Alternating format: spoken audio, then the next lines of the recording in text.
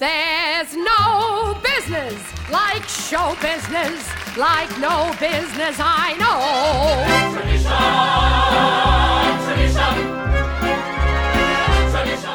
From the beautifully restored Brownwood Lyric Theater and revitalized downtown Brownwood, it's Waxing Lyrically. A reigning speech is made in the play. By George, she's got it! By George, she's got it! The podcast devoted to and hosted by our own lyric theater players. Go ahead, Malin. Slapper. Are you crazy? Head up. Are you high, Clary? Now here's your host for tonight's show, Paul Underwood. Let's go on with the show.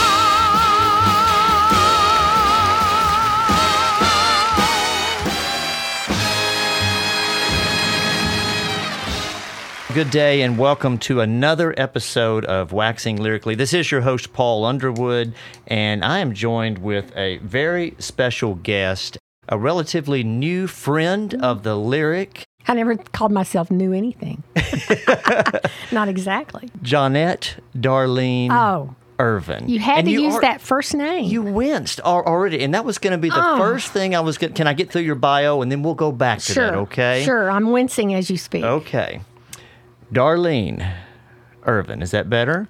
Yes. Okay. She is an experienced English theater speech instructor who has taught at both the high school and the college level such things as theater arts, public speaking, interpersonal communication, one-act play director, a certified one-act play contest adjudicator, and we're going to get to all that later. Okay. Going through the bio here. It's a long bio because I'm old. I mean, that's what happens. When you live a long time, you do a lot of stuff. That's right. Co-owner of Grace Squared, Inc., investment and consulting firm, and we'll touch on that a little bit. Okay. But, you know, this is not a business podcast. This is... Well, I'm not a business person much, so we ought to do well here. All right. And she's just had stops at Odessa College, San Saba, and Coleman, Andrews. I think that's where you raised your kiddos, right? In Andrews. That's where they went to school and graduated. A speech teacher, journalism, radio, TV, did some work at the public broadcasting station, and it goes on and on. She had a teaching stint at Texas Tech University, did graduate work at the University of Texas, Permian Basin, an outstanding young woman of America. She is married 42 years. And a half, yes. To, ladies and gentlemen, she married one of her students. Ooh, scandalous. Oh, no, scandalous. I would be in jail now, probably. I didn't want you to bring that up. Where did you hear that? Oh, no. You know, I did my research on this. You did. You've been talking to my kids. I know what this is. Yeah, and some other people, too. Yeah.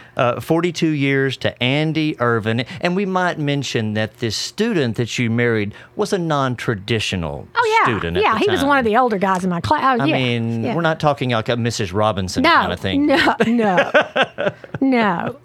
And there's an interesting story there, but I won't go there. And they have two wonderful kiddos, and now I've got to know them both. Son, Drew, who stepped in at the last minute and knocked it out of the park in Mamma Mia, playing the part of Sky, and Caitlin. Yes. And if you look at her Facebook page, you'll notice that these two precious grandkids are the apple of her eye. She's the grandmother to Andy and AJ. That's right. And, of course, I just know all these people. They're all lyric folks. I've got a chance to Even my son-in-law, Shade, was a lyric person, too. Yeah, and I've got a chance to be in four of the five I've been in shows with. Oh, my gosh. With Shade, who is Caitlin's husband. I was in A Few Good Men on that. Of course, Shade he played his part so perfectly there. Yeah. I mean, it was just, I had so much fun with Shade in that. I was with Andy as Jan in Grease, and she was really one of the kind young people. Thank you. And she has a sweet spirit and a sweet heart. Yes, she does. And, of course, AJ, I just laugh every time I see AJ. He cracked me up. He was in A Christmas Story. He played the younger brother, Randy. Right. And he was fantastic in that. Yeah, I'm pretty proud grandma. Well, I could just talk all the podcast about my grandkids, but I don't think that's why I'm here. So. All right, and now we're going to circle back. Johnette Darlene Irvin. Yes, that's because when I was born, my mother gave me that name. But from the moment I was born, I was called Darlene. Yeah.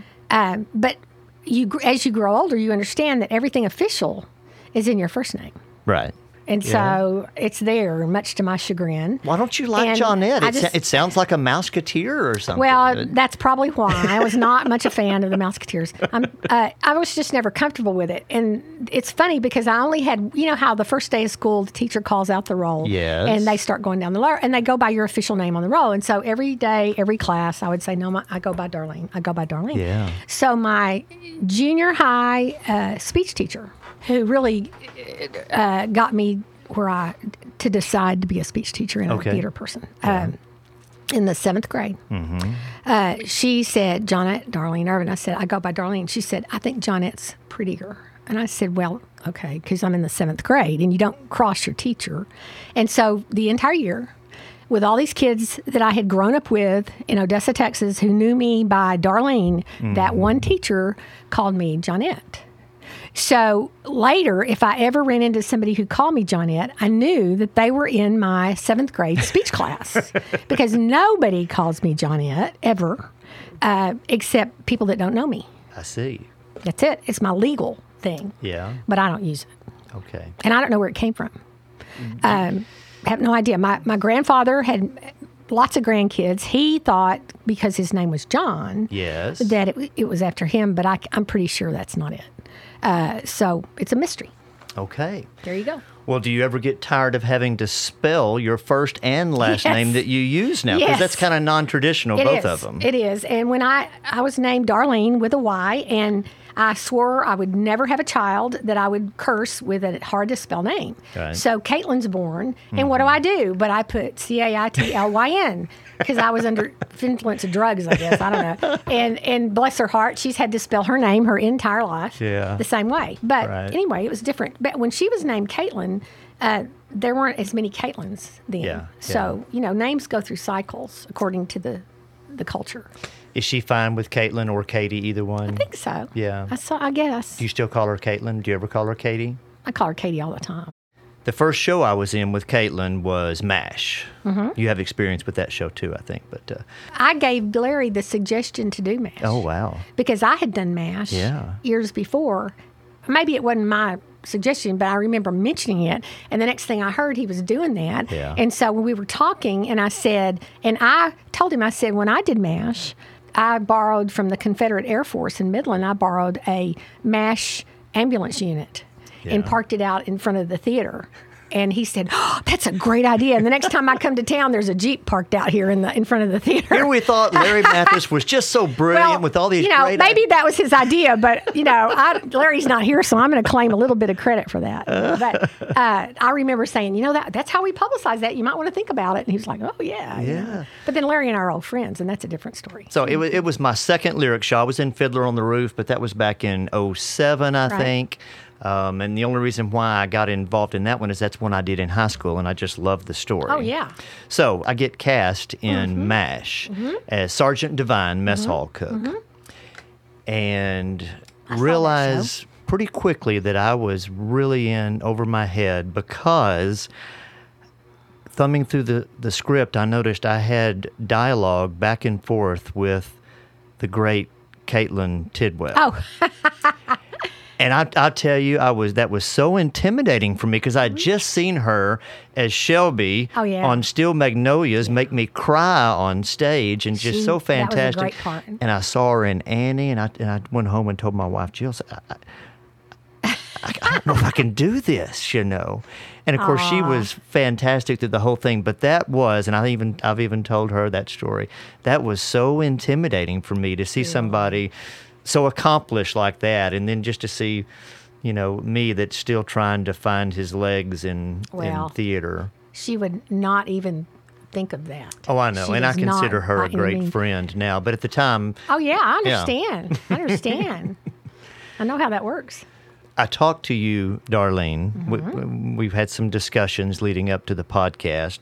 And I kind of shared my new podcast obsession, and it's this podcast called Desert Island Discs. Oh, yeah. And I found out it's been around for like 75 years, and it's on the BBC. It's a British deal. And they've had, it's not always a name guest, but they've had people like Dame Judi Dench on there. Daniel, one of my heroes. Yeah, Daniel Radcliffe, Harry Potter, Tom Hanks, Keith Richards, guitar player for the Rolling Stones. And that's her interview style, is she kind of gets them talking about what it's 8 songs, a book, and one luxury item that they would bring to a desert island. And I found out that they've been doing this show for 75 years, and I don't know how long it's been a podcast. So anyways, I thought that I would kind of start off and kind of do a little different version of that with you. All right.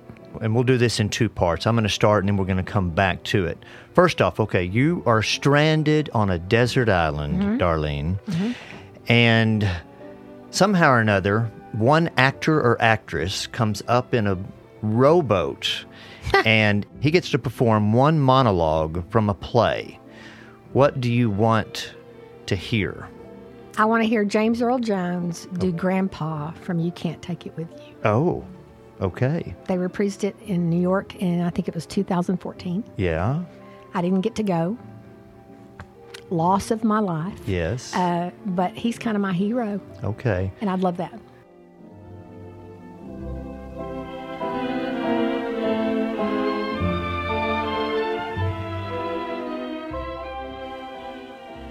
Well, sir, here we are again.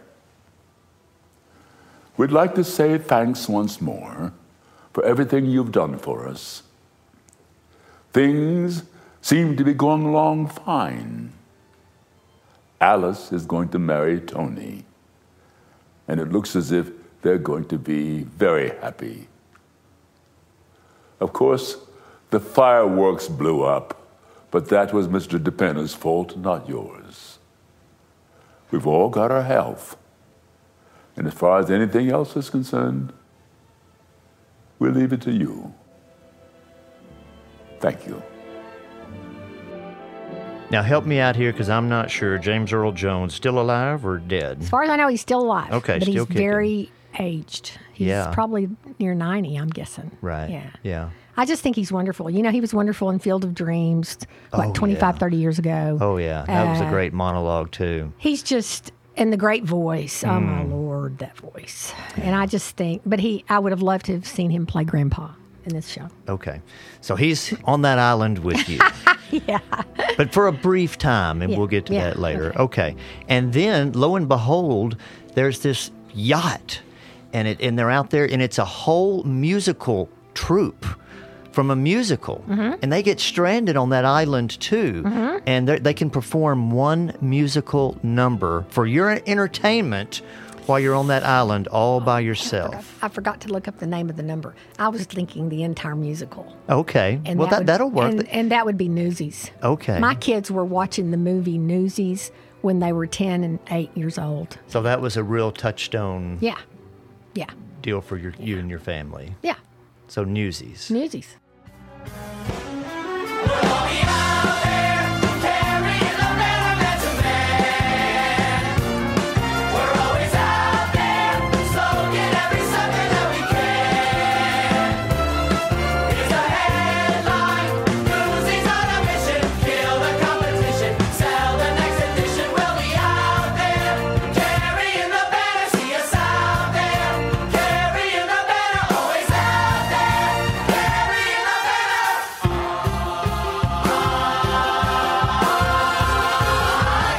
Now, I love all the musicals. Yeah. I'm a musical kind of guy. But Could you see yourself directing Newsies on the not lyrics? after Shannon did it. No. Nobody could ever do it after Shannon did it, because Shannon did such a wonderful job. But I love that show. Yeah. I love that show. Yeah. I like old classics like South Pacific, too. Those Right. are some of my favorites, too. So. Yeah.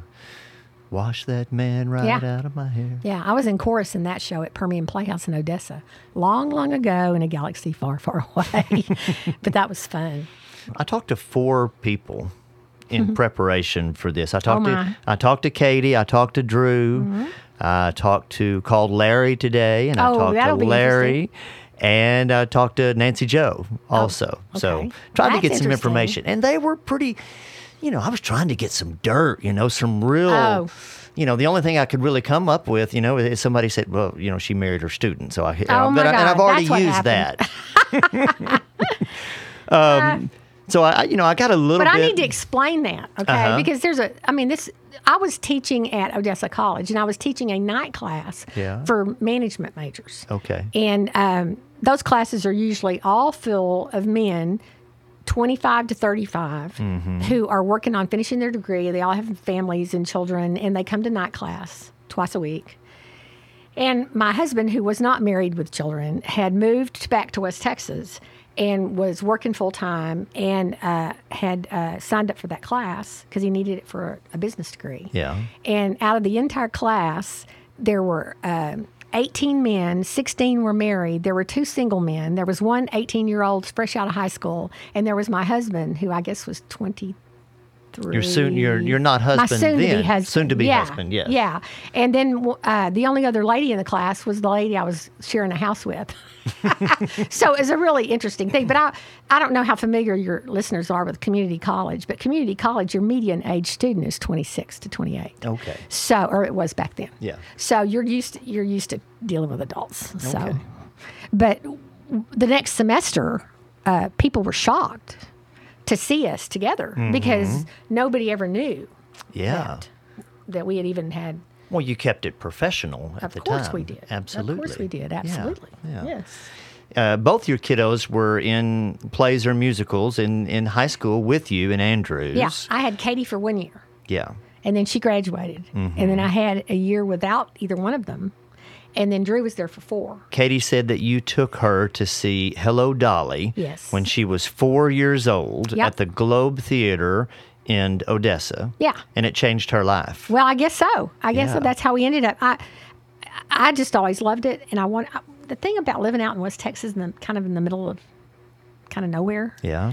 is that kids out there either learn that there's a world about them and around them and other places, or they don't. Yeah. And Andy and I were always very concerned that our children know that there are other places and things to do and be. Now, there's a great facility there, the Globe Theater. Because when you which you've think of probably Midland, heard about. Odessa, you don't think of being the hotbed of theater. No, but as a matter of fact, it really is kind of like Brownwood's it's kind of surprising. Midland Community Theater, where Drew also did some work, Yeah. is one of the outstanding community theaters in the country. They win awards all the time. Yeah. But then I just always wanted my kids to know about it. Yeah. And so even when they were older, we'd go to Chicago to see Fiddler.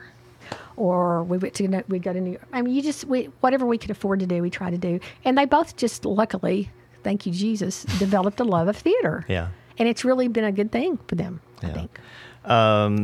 You sang in church. Some. Yeah.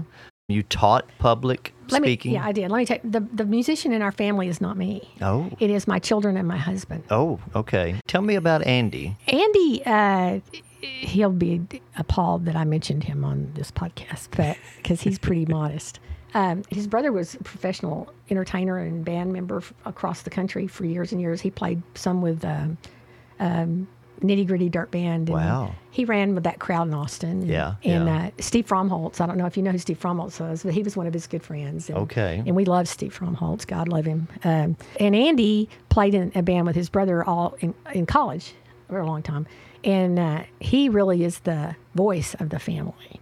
And so that's where my kids get their chops, their singing chops. Okay. I come from a gospel Baptist singing family, and I can sing harmony, but I'm not a lead. They're leads. They can do Okay. that. All right. So that's what they do. And we all three are trying to convince him to get involved. Well, I was just fixing to ask, when are we going to get to see that? It'll probably be a cult day whenever, because he is just not.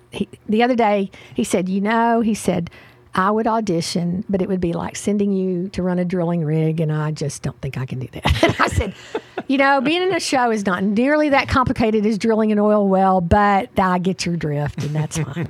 So. Oh, let's see. What else did Katie say about you? She said she knows her stuff. Oh. Don't make her mad. Oh. Yeah. Why would she say that? Because I used to be a redhead, and I have a temper. Okay. But it takes me a long time. Okay. I usually don't get angry. I just get even. Yeah. But I'm fiercely loyal to people to do the right thing. She said that in your teaching, and this is this way, I guess, in any public school, she just said it was a true kind of a breakfast club group that you have to work with. There are kids from all sorts of socioeconomic background and everything. Just you want to step me through how you managed all those different... Well, I always thought that my mission in life was to be a teacher. And I loved it. I didn't care if it was college. I taught college first, and then I taught high school.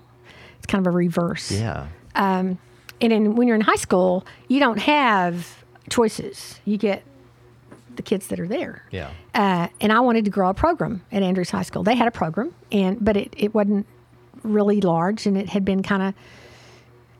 Larry's teacher, who was John Hogue, had built a wonderful program there for many years. And when he retired, they were sort of kind of floundering a little bit, And so I wanted to build a program.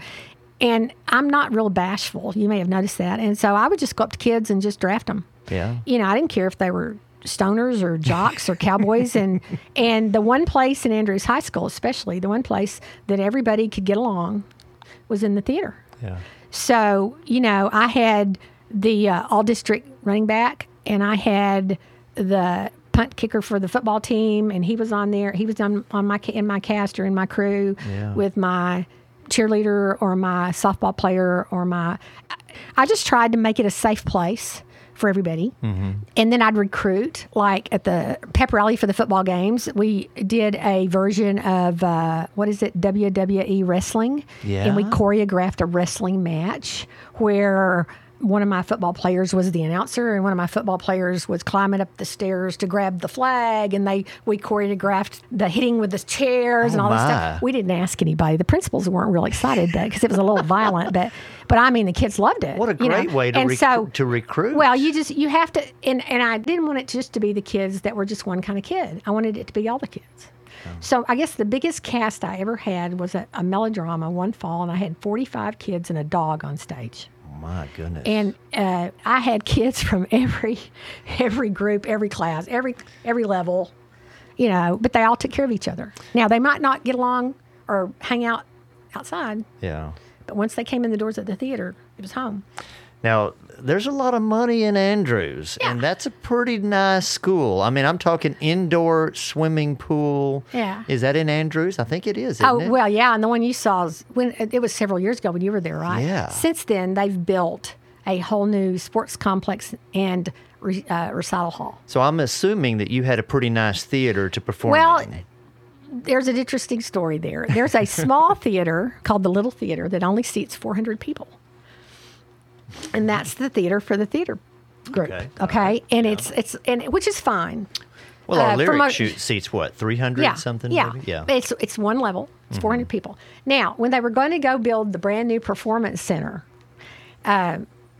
they came to me, but it's like 1,500 seats, and it's a concert quality deal. I mean, it's a nice facility. We're talking a high school facility. Oh yeah, and then they've got the Olympic warm-up pool, and then the Olympic swimming pool, and then the football locker that's like Texas Tech. I mean, these people spend a lot of money on stuff, on all of it. Yeah, it's a lot of tax dollars. Yeah, a lot of tax dollars. Yeah. And but they came to me and they said, "Do you really need a big venue? Because we're trying to decide if we can afford to put in the whole stage thing." Yeah. And I'm a realist, and most of my shows, my kids packed houses. 400 seats, 5 or 6 performances.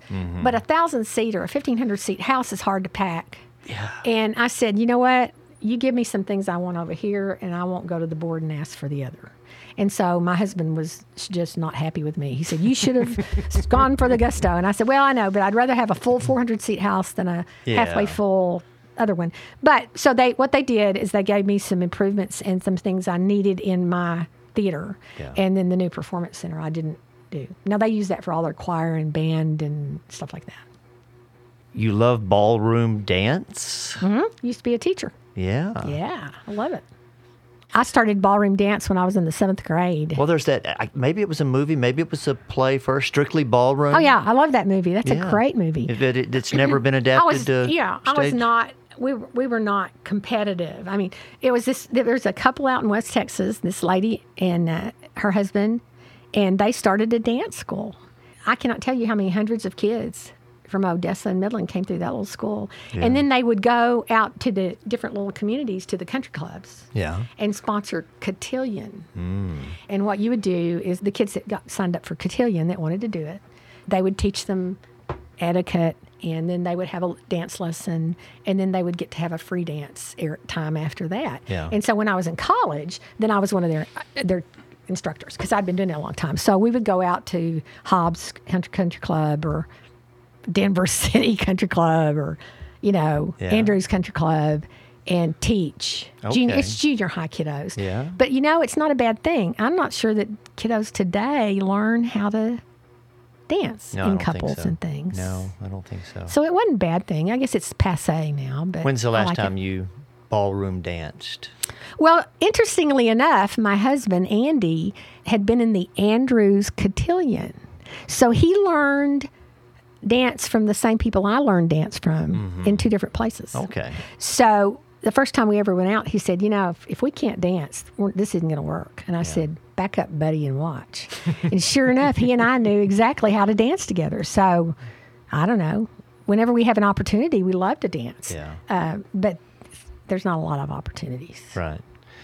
Now, we've talked a little bit about you as a director, and we'll talk more about that. But what about you, Darlene, as a performer? Not interested, or maybe when Katie did Ballyhoo, which I loved that show. Yeah. She did Last Night at Ballyhoo. I was hoping to get to be in that show and be opposite Larry, because I knew Larry was going to be in that show. And I thought that would be great, because Larry and I are old friends. Yeah. But I came to the first night rehearsals, and then that was back when we were still commuting, and Andy had said, do it if you get cast, that'd be great. We'll see what happens. But I realized very quickly that the time and commitment it was going to take, we couldn't make that kind of allowance. Yeah. I mean, he was going to do it for me, but it was hard. We had stuff going on. But now, if the right role came maybe. along, Oh yeah, maybe. I think if it came along, I might. Yeah. I might. I think I like directing more than acting. Right. Now, you mentioned Larry, so let's talk about Larry, because I talked to Larry this afternoon as well. I want to know what he said. Well, he said that you guys were debate partners at Odessa College. Yes. Very successful. Yes. He discounted himself greatly. He says he was the tag-along and you were the brains. That's not true. That's just Larry Mathis being humble Larry Mathis. Yeah. He was recruited out of Andrews High School. I ended up in forensics at Odessa College just by default. I had been in high school forensics, and I'd gone to state in persuasive speaking. I won third, I think, in state. And I'd been a debater. My senior year, I was going to debate, and my debate partner was elected Miss Teenage America.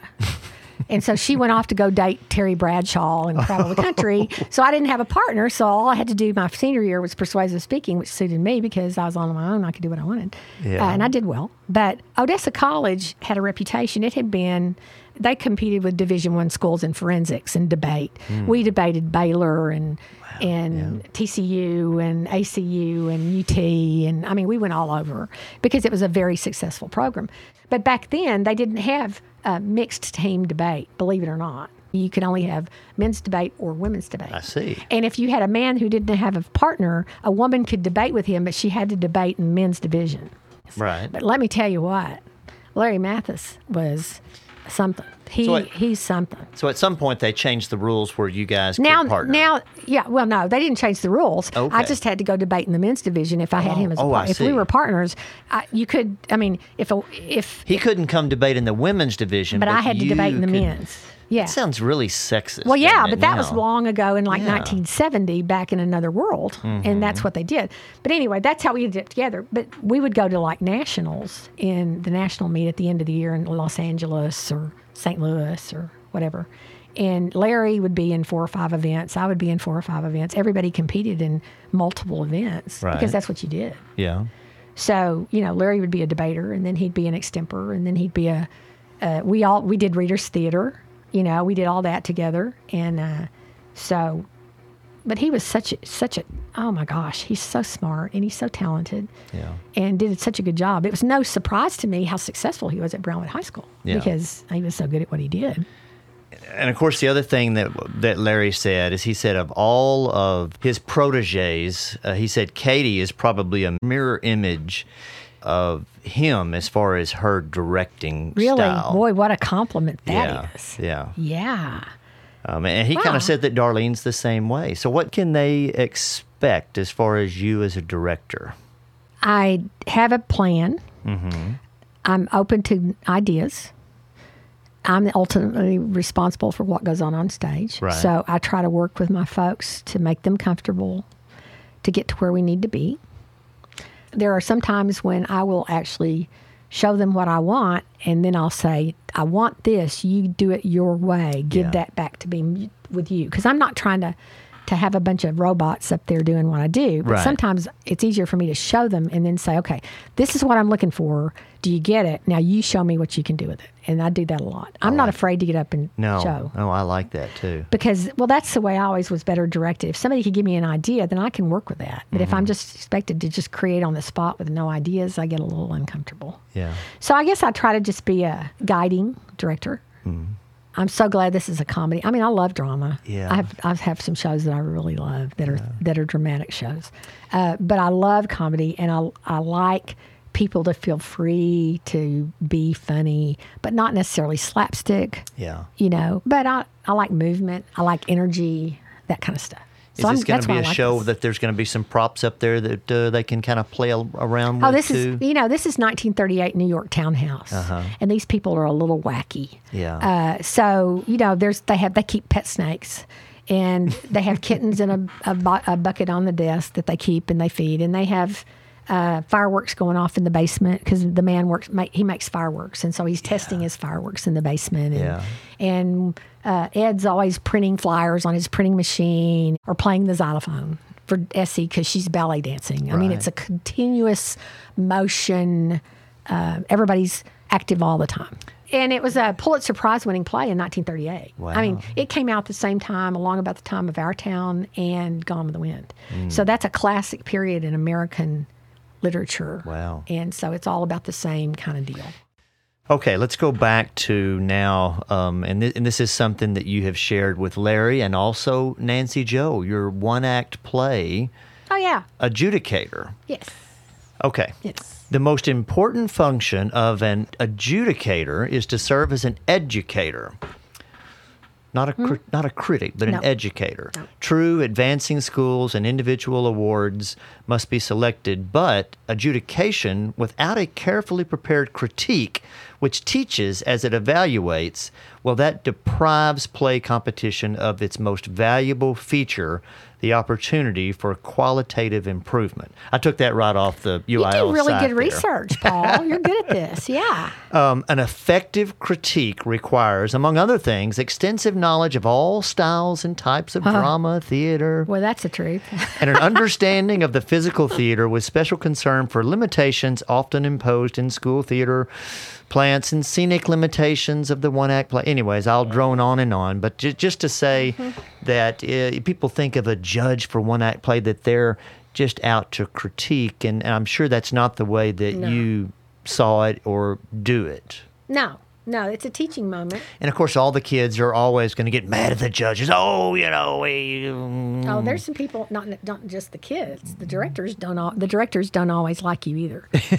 But one year I'll advance somebody and that director loves me, and the next year I won't advance them, and then I'm not on their good list. Right. But it's a teaching moment in terms of taking kiddos and encouraging them, but helping them to know what they could have done better, or what might have worked more effectively on stage.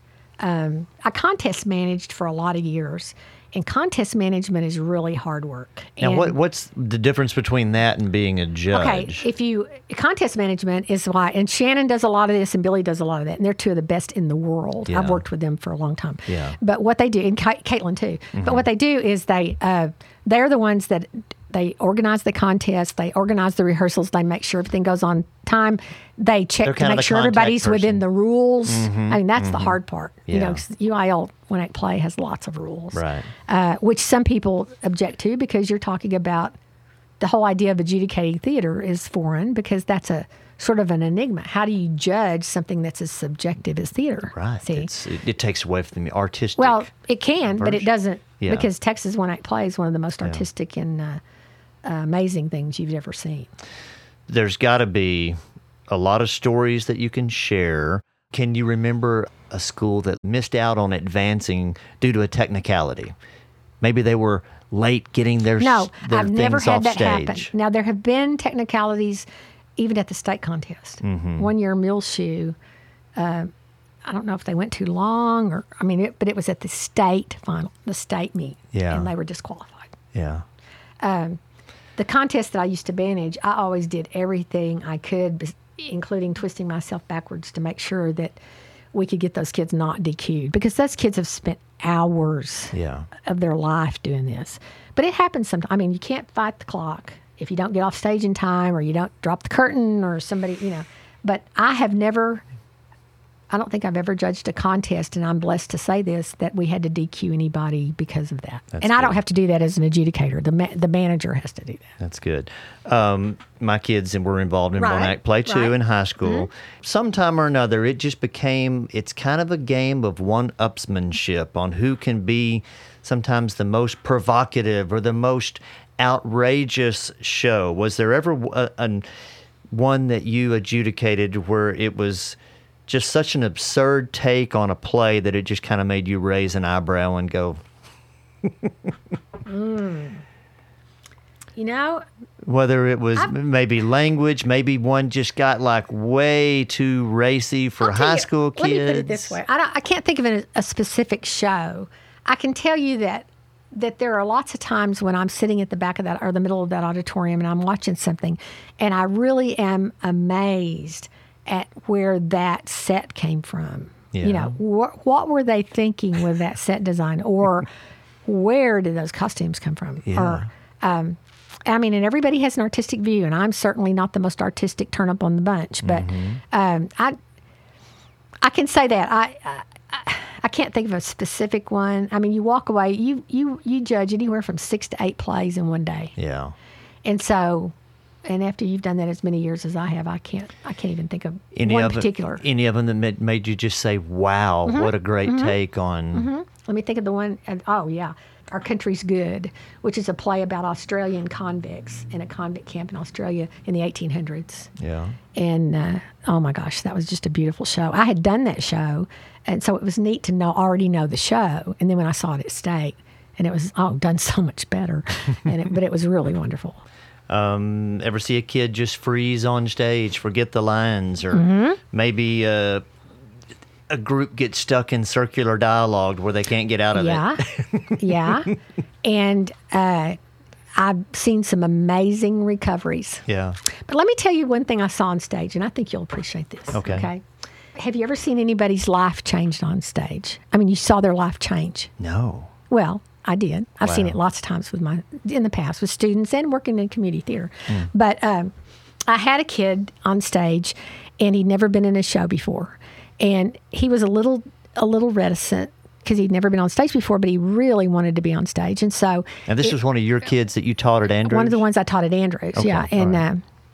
So I went ahead and cast him, and I knew he wasn't real comfortable, but I knew he really wanted to be there. So I gave him a comic part that was just a couple of lines, and he really didn't have to do anything except walk on stage, act like he was a mayor, and then the wife was a nagging wife, and it was a melodrama thing, and she would come on and say something to him and drag him off, Yeah. So the whole time we rehearsed, I thought, is he going to do it or is he not going to do it? You don't know. Yeah. He'll either come through or he won't. Right. So the opening night came about, and it got to that part in the play, and I'm standing at the back like Nancy Jo does here, or like Caitlin does here, or like Shannon does here. You stand at the back and you just watch because it's out of your hands. You're helpless. And he came out on stage and he said his line, and they laughed. It was a funny line, and the audience laughed, and you could see this transformation. And all of a sudden, he was hysterical.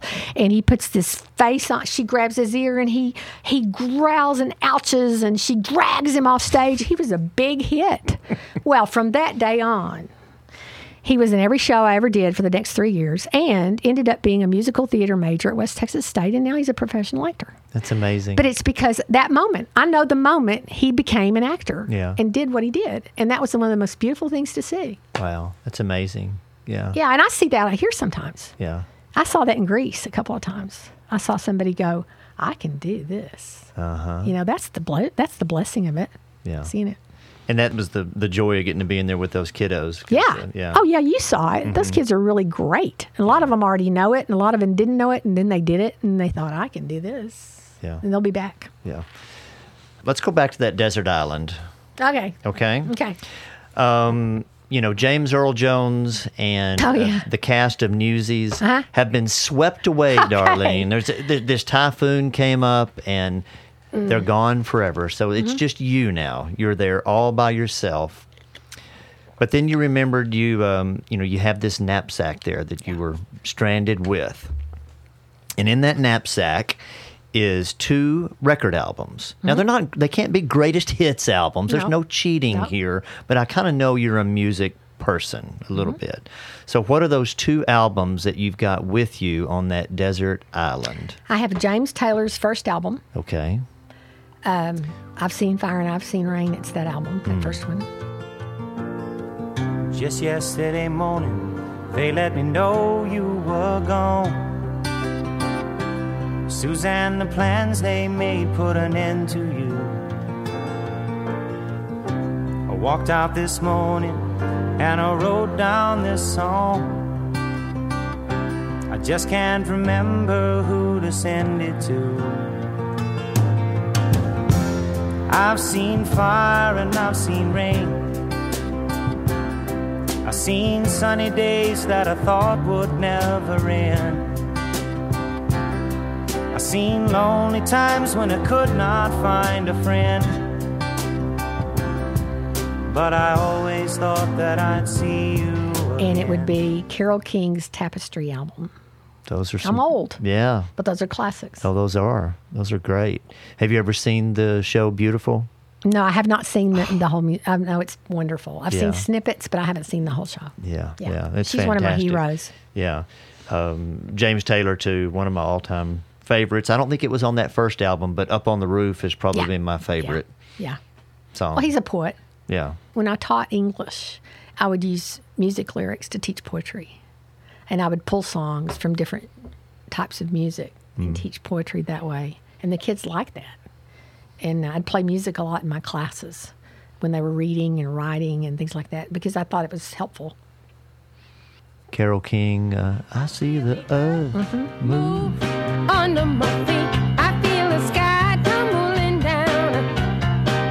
I feel my heart start to trembling whenever you're around. Oh, baby, when I see your face, mellow as the month of May. Oh, darling, I can't stand it when you look at me that way. There's a great thing on YouTube of her and James Taylor doing a duet. I've seen that. Yeah, it's, great. It's fantastic. Yeah. And of course that was, ages me. That's how old I am. You know, and that's what Beautiful dealt with. That was her coming out. That was her coming out of her shadow from Jerry and the whole Brill Building deal. Yeah, it was fantastic. Jill and I were lucky. Just a couple of years ago, we saw it because it'd been in New York for a good while, but we saw it on Broadway with one of my favorite pop stars, Vanessa Carlton. I don't know if you know her, piano playing. She played the part of Carole King, and we were front row center. And, oh, man. Oh, it was the last good. show I saw in New York? What was that? Mamma Mia. Oh, really? Yeah. We took the kids to New York. Well, Katie and Drew, Shade and the grandkids stayed home. Katie and Drew and Andy and I went. It was great. Yeah. Enjoyed it. Yeah. Also in that knapsack, along with your James Taylor and Carole King albums, and you've got a book on Desert Island Discs, that show from on the BBC. I guess the host got tired of people saying the Bible and the complete works of William Shakespeare. So you're given those. You've got the Bible and you've got so those are given. I probably need the Bible a little bit. Yeah. So what is your book, Darlene? To Kill a Mockingbird. Okay. I used to teach that. I love that book. Yeah. And I think it's pertinent always. Me and Val, we talked about that show on our podcast. I love that show. Yeah. Love that show. Yeah, yeah. And she played hers was the, I don't know a whole lot about it, but I remember reading some of the lines and some of the things that she had to say in there. So she was probably, I don't remember what character. She's probably Courtroom Scout. Bill. Yeah. Or yeah. no, I don't know if she'd be that. If in that scene, there's the great movie with Gregory Peck, Atticus. Yeah. You got to see it. If you're an old movie fan, look it up. I need to. It'll make your world. Yeah. Okay, so that's your book, To Kill a Mockingbird, and you're allowed one luxury item. It can be anything. It can't be your husband. No, it cannot be another human, but you're allowed one luxury item. My kids would say it would be Dr. Pepper, because that's kind of my thing. But I was thinking about this. I think I'm going to go, I don't know, I'm not very adventurous. It's probably soap. Okay. I hate having dirty hands. Yeah, okay. That's a good one. Wouldn't be like pictures of your grandkids or anything like that? Well, I guess I should have said that, but I didn't. I didn't think about that. I was just thinking, what would you want or need? Yeah. Well, I mean, you could imagine those, I guess, in your head, but you couldn't imagine being clean. You got to be clean. I guess that's right? it. Maybe that's it. What's challenging about bringing You Can't Take It With You to life on the Lyric stage? Well, probably the fact that we have several people on stage all at once a lot of the time, and we don't have a really big stage. Mm-hmm. Now, the show's done in one setting. It's 3 acts, but it's one setting, so we don't have to move stuff. Once we're set, which is great. Yeah. But there's a lot of coming and going, and there's a lot of group scenes, and so it's going to be a management issue, making sure everybody can get to where they have to be. Yeah. That's probably the challenge. What do you want the audience to be thinking about as they get in their car and they leave the play that night? About the fact that there's something to be said for having joy in their life. Okay. Because that's what it's about. Grandpa is saying, we should be able to experience joy in our life somehow. And the government doesn't always bring us joy. Yeah. Everybody has a right to some joy. And so I guess that's it. This is an old play. Do you have any plans of bringing it to life in any different way, or is it just so great that it's just going to stand on its own? Well, it's a Pulitzer Prize winning play. So you're not out to change the... No, I'm not out to do what the one act play people do and upscale it or politically correct it or anything. It's just it's a classic, and I think it would be prostituting the play to change it that way. Okay. I mean, you make certain accommodations for what goes on to try to make it work, but nothing that's significant in terms of what it means or what it says.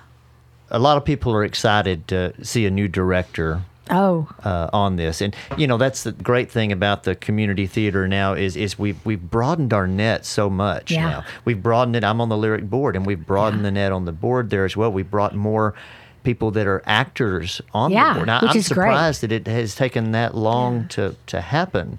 But yourself, as an accomplished director, Candace Harris is on our board, and Candace, she has her BFA, and she's directed things. Absolutely. Ryan Bailey in Fredericksburg has directed, and of course he and Tommy are just a little powerhouse here in Brownwood too. So I can tell you that it's exciting for those of us that get to act every now and then to get that. And plus, we have big shoes to fill, because there's not going to be another...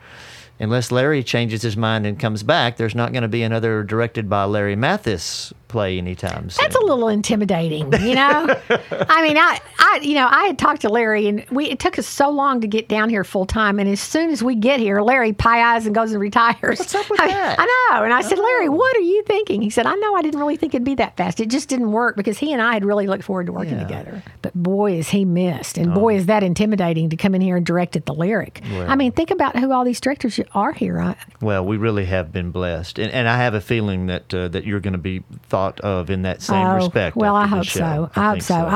I'm really looking forward to this group. We were here for a bunch of the shows. We always come multiple times when our children and grandchildren are involved. Yeah. And we were here, and my husband walked the other day. We got home, and he said, I don't think I've ever been around so many really nice people all in a group at one time for a long time. Yeah. And I said, you're right. You're right.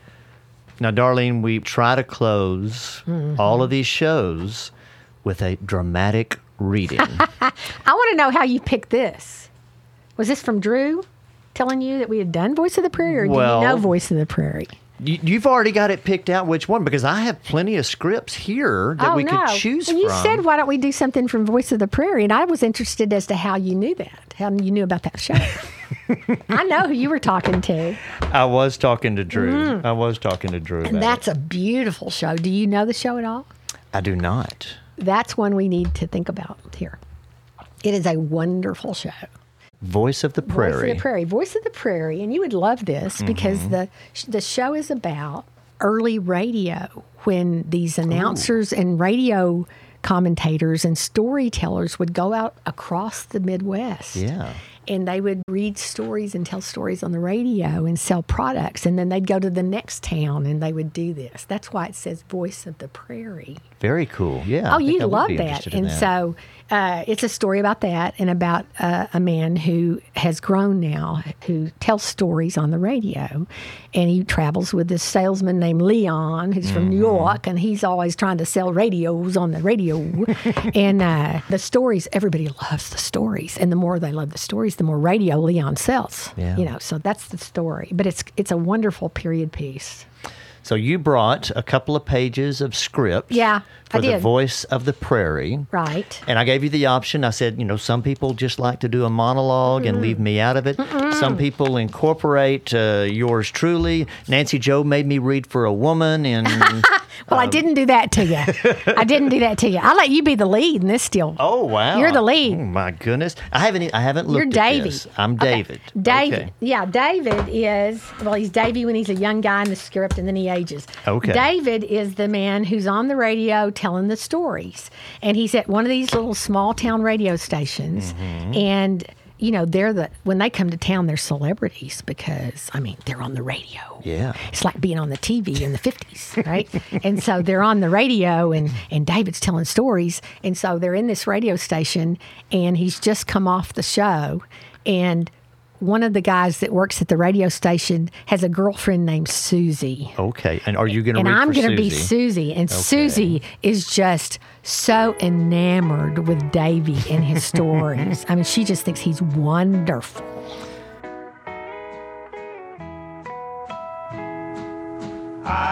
Irene, good night. Irene, good night. Good night, Irene. Good night, Irene. I'll see you in my dreams. Are you being crazy now? Mr. Swab says the stories make you crazy. Maybe you want to be alone, to calm down? No. Have a piece of ground. Okay. Is Frankie the blind girl a true person? I know that's a dumb question. Teddy, that's my fiance, he says that I should just write everything down and show it to him before I talk. He makes me so mad. It's not a dumb question. Yes, she is a true person. I bet she was wonderful. She was. She was so wonderful. I'm not even sure she was real. All these stories, well, I don't know where it comes from. It scares me. Mr. Schwab told me that you don't make those stories up. You just sit in front of the microphone. Yeah, and then out they come. It must be scary, like dreaming. I always pretend I'm talking to Frankie, even when I'm talking to myself. I'm talking to Frankie.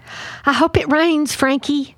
Boy, I sure need a bath, eh, Frankie? Oh, that's so romantic. I'm a very romantic person myself. Teddy's not. Is she dead? I don't know. She just disappeared. One moment she was there and then... Oh, Davy. Oh. We were eating watermelon and Frankie was stuffing red watermelon meat into her mouth by the fistful. I can see it. The juice running down her chin. We were always so hungry. That's right. And I licked the juice off of her chin. Oh, jeez. Yeah, like that. Do I remind you of her? What happened after you licked the juice off of Frankie's face? Well, a man locked me in the shed for a week. I never saw her again. She just disappeared. Oh, Davy Quinn, that's so tragic. Don't be sad. Frankie loved you. My very own Davy Quinn story. I'll never forget it. Susie, hey, Susie, I gotta stop this. No, don't stop. Oh, Davy, you have to tell the whole world about Frankie, Davy. Leon, just turn the generator off. Broadcast's over. Davy, you could tell your stories on KFKB. Think about how many people could hear you then. Oh, what a good idea. Mr. Schwab, I was just telling Davy Quinn he should tell his stories. Susie. On KFKB. Wouldn't that be great? Think about how many people could hear him. Thousands and thousands in the paper. I read this story about KFKB, and there was this big circle with Kansas City in the middle, and there was Kansas, and there was Nebraska, and Iowa, and Missouri. Susie. I'll see you in my dreams.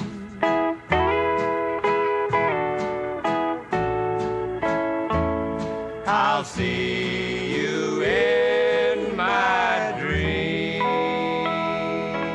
Just from reading that little bit, I think that that would definitely be something that would be fun to be in. It seems like a fairly small cast show. Yeah, it's not a big cast. You have Leon and David and Susie, and I mean it's just a neat show. And it goes from Davy and Susie being children to Davy and Susie eventually re-meeting as adults. So is Davy a nice guy? I didn't know whether I should play him pompous or... No. Okay, all right. He's looking for her, but he doesn't know how to find her. Well, I'm so pleased to officially welcome Darlene Irvin into the Lyric family. Thank you. You've already supported the Lyric monetarily through sponsoring of Grease, and you may not want me telling you this, but we had microphone issues after Grease, and you and your husband stepped up and bought new microphones for the Lyric, and we just want to thank you for supporting it monetarily, and now you get to support it with your sweat equity. Well, that's it. And I'm more comfortable doing that.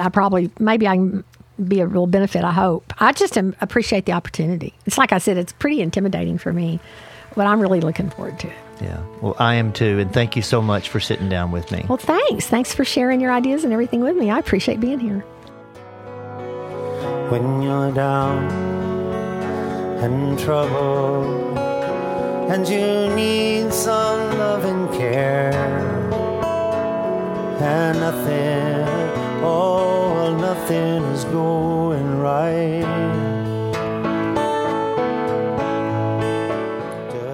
Thanks for tuning in to Waxing Lyrically. If you enjoyed today's show, please take time to give us a 5-star review on Apple Podcasts. And above all, please share it with a friend. This is your friendly announcer, Kurt Schneider, thanking you for your investment in live theater. Goodbye for now. You just call out my name, and you know wherever I am, I'll come running to see you again. It's winter, spring, summer, or fall. Really all you gotta do is call, and I will be there, yeah, yes I'll be there. You got a friend.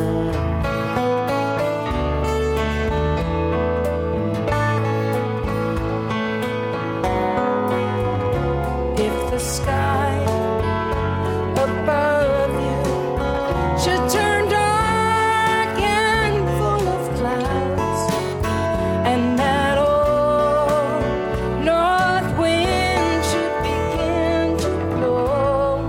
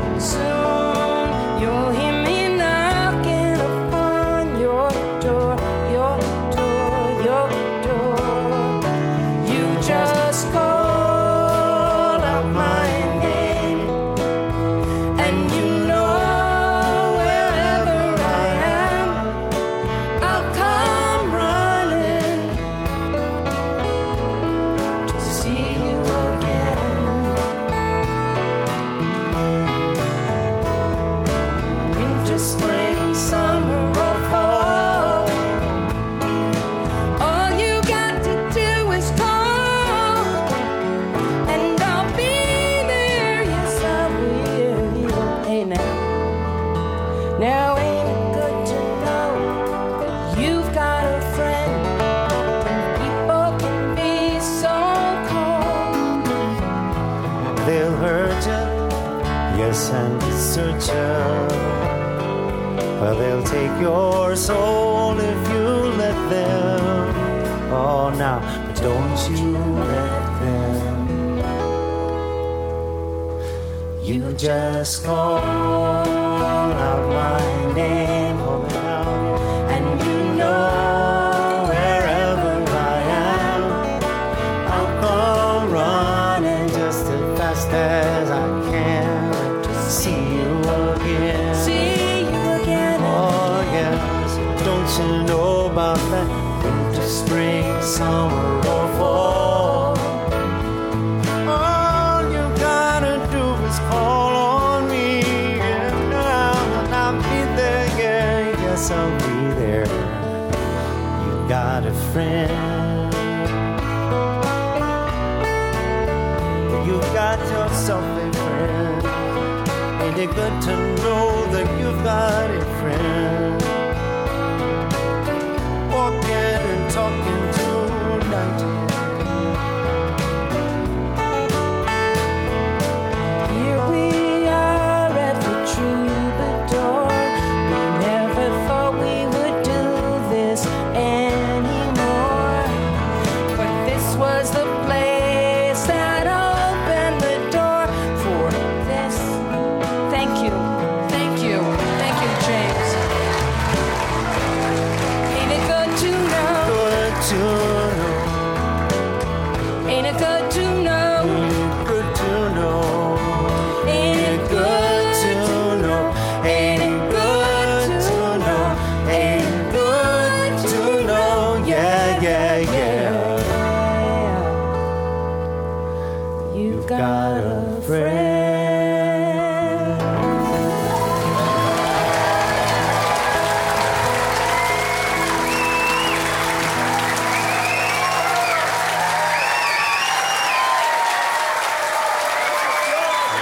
This song that we're going to do now is a song that Carol wrote, I don't know, for the Drifters. And you know what? Every once in a while I remember this was written with Jerry Goff and he wrote the lyrics. And note how, thank you, yes, amen. And note how cleverly he inserted the word drift into this. Oh, that's right. You'll hear it. I didn't know that. That was lost on me until this very moment.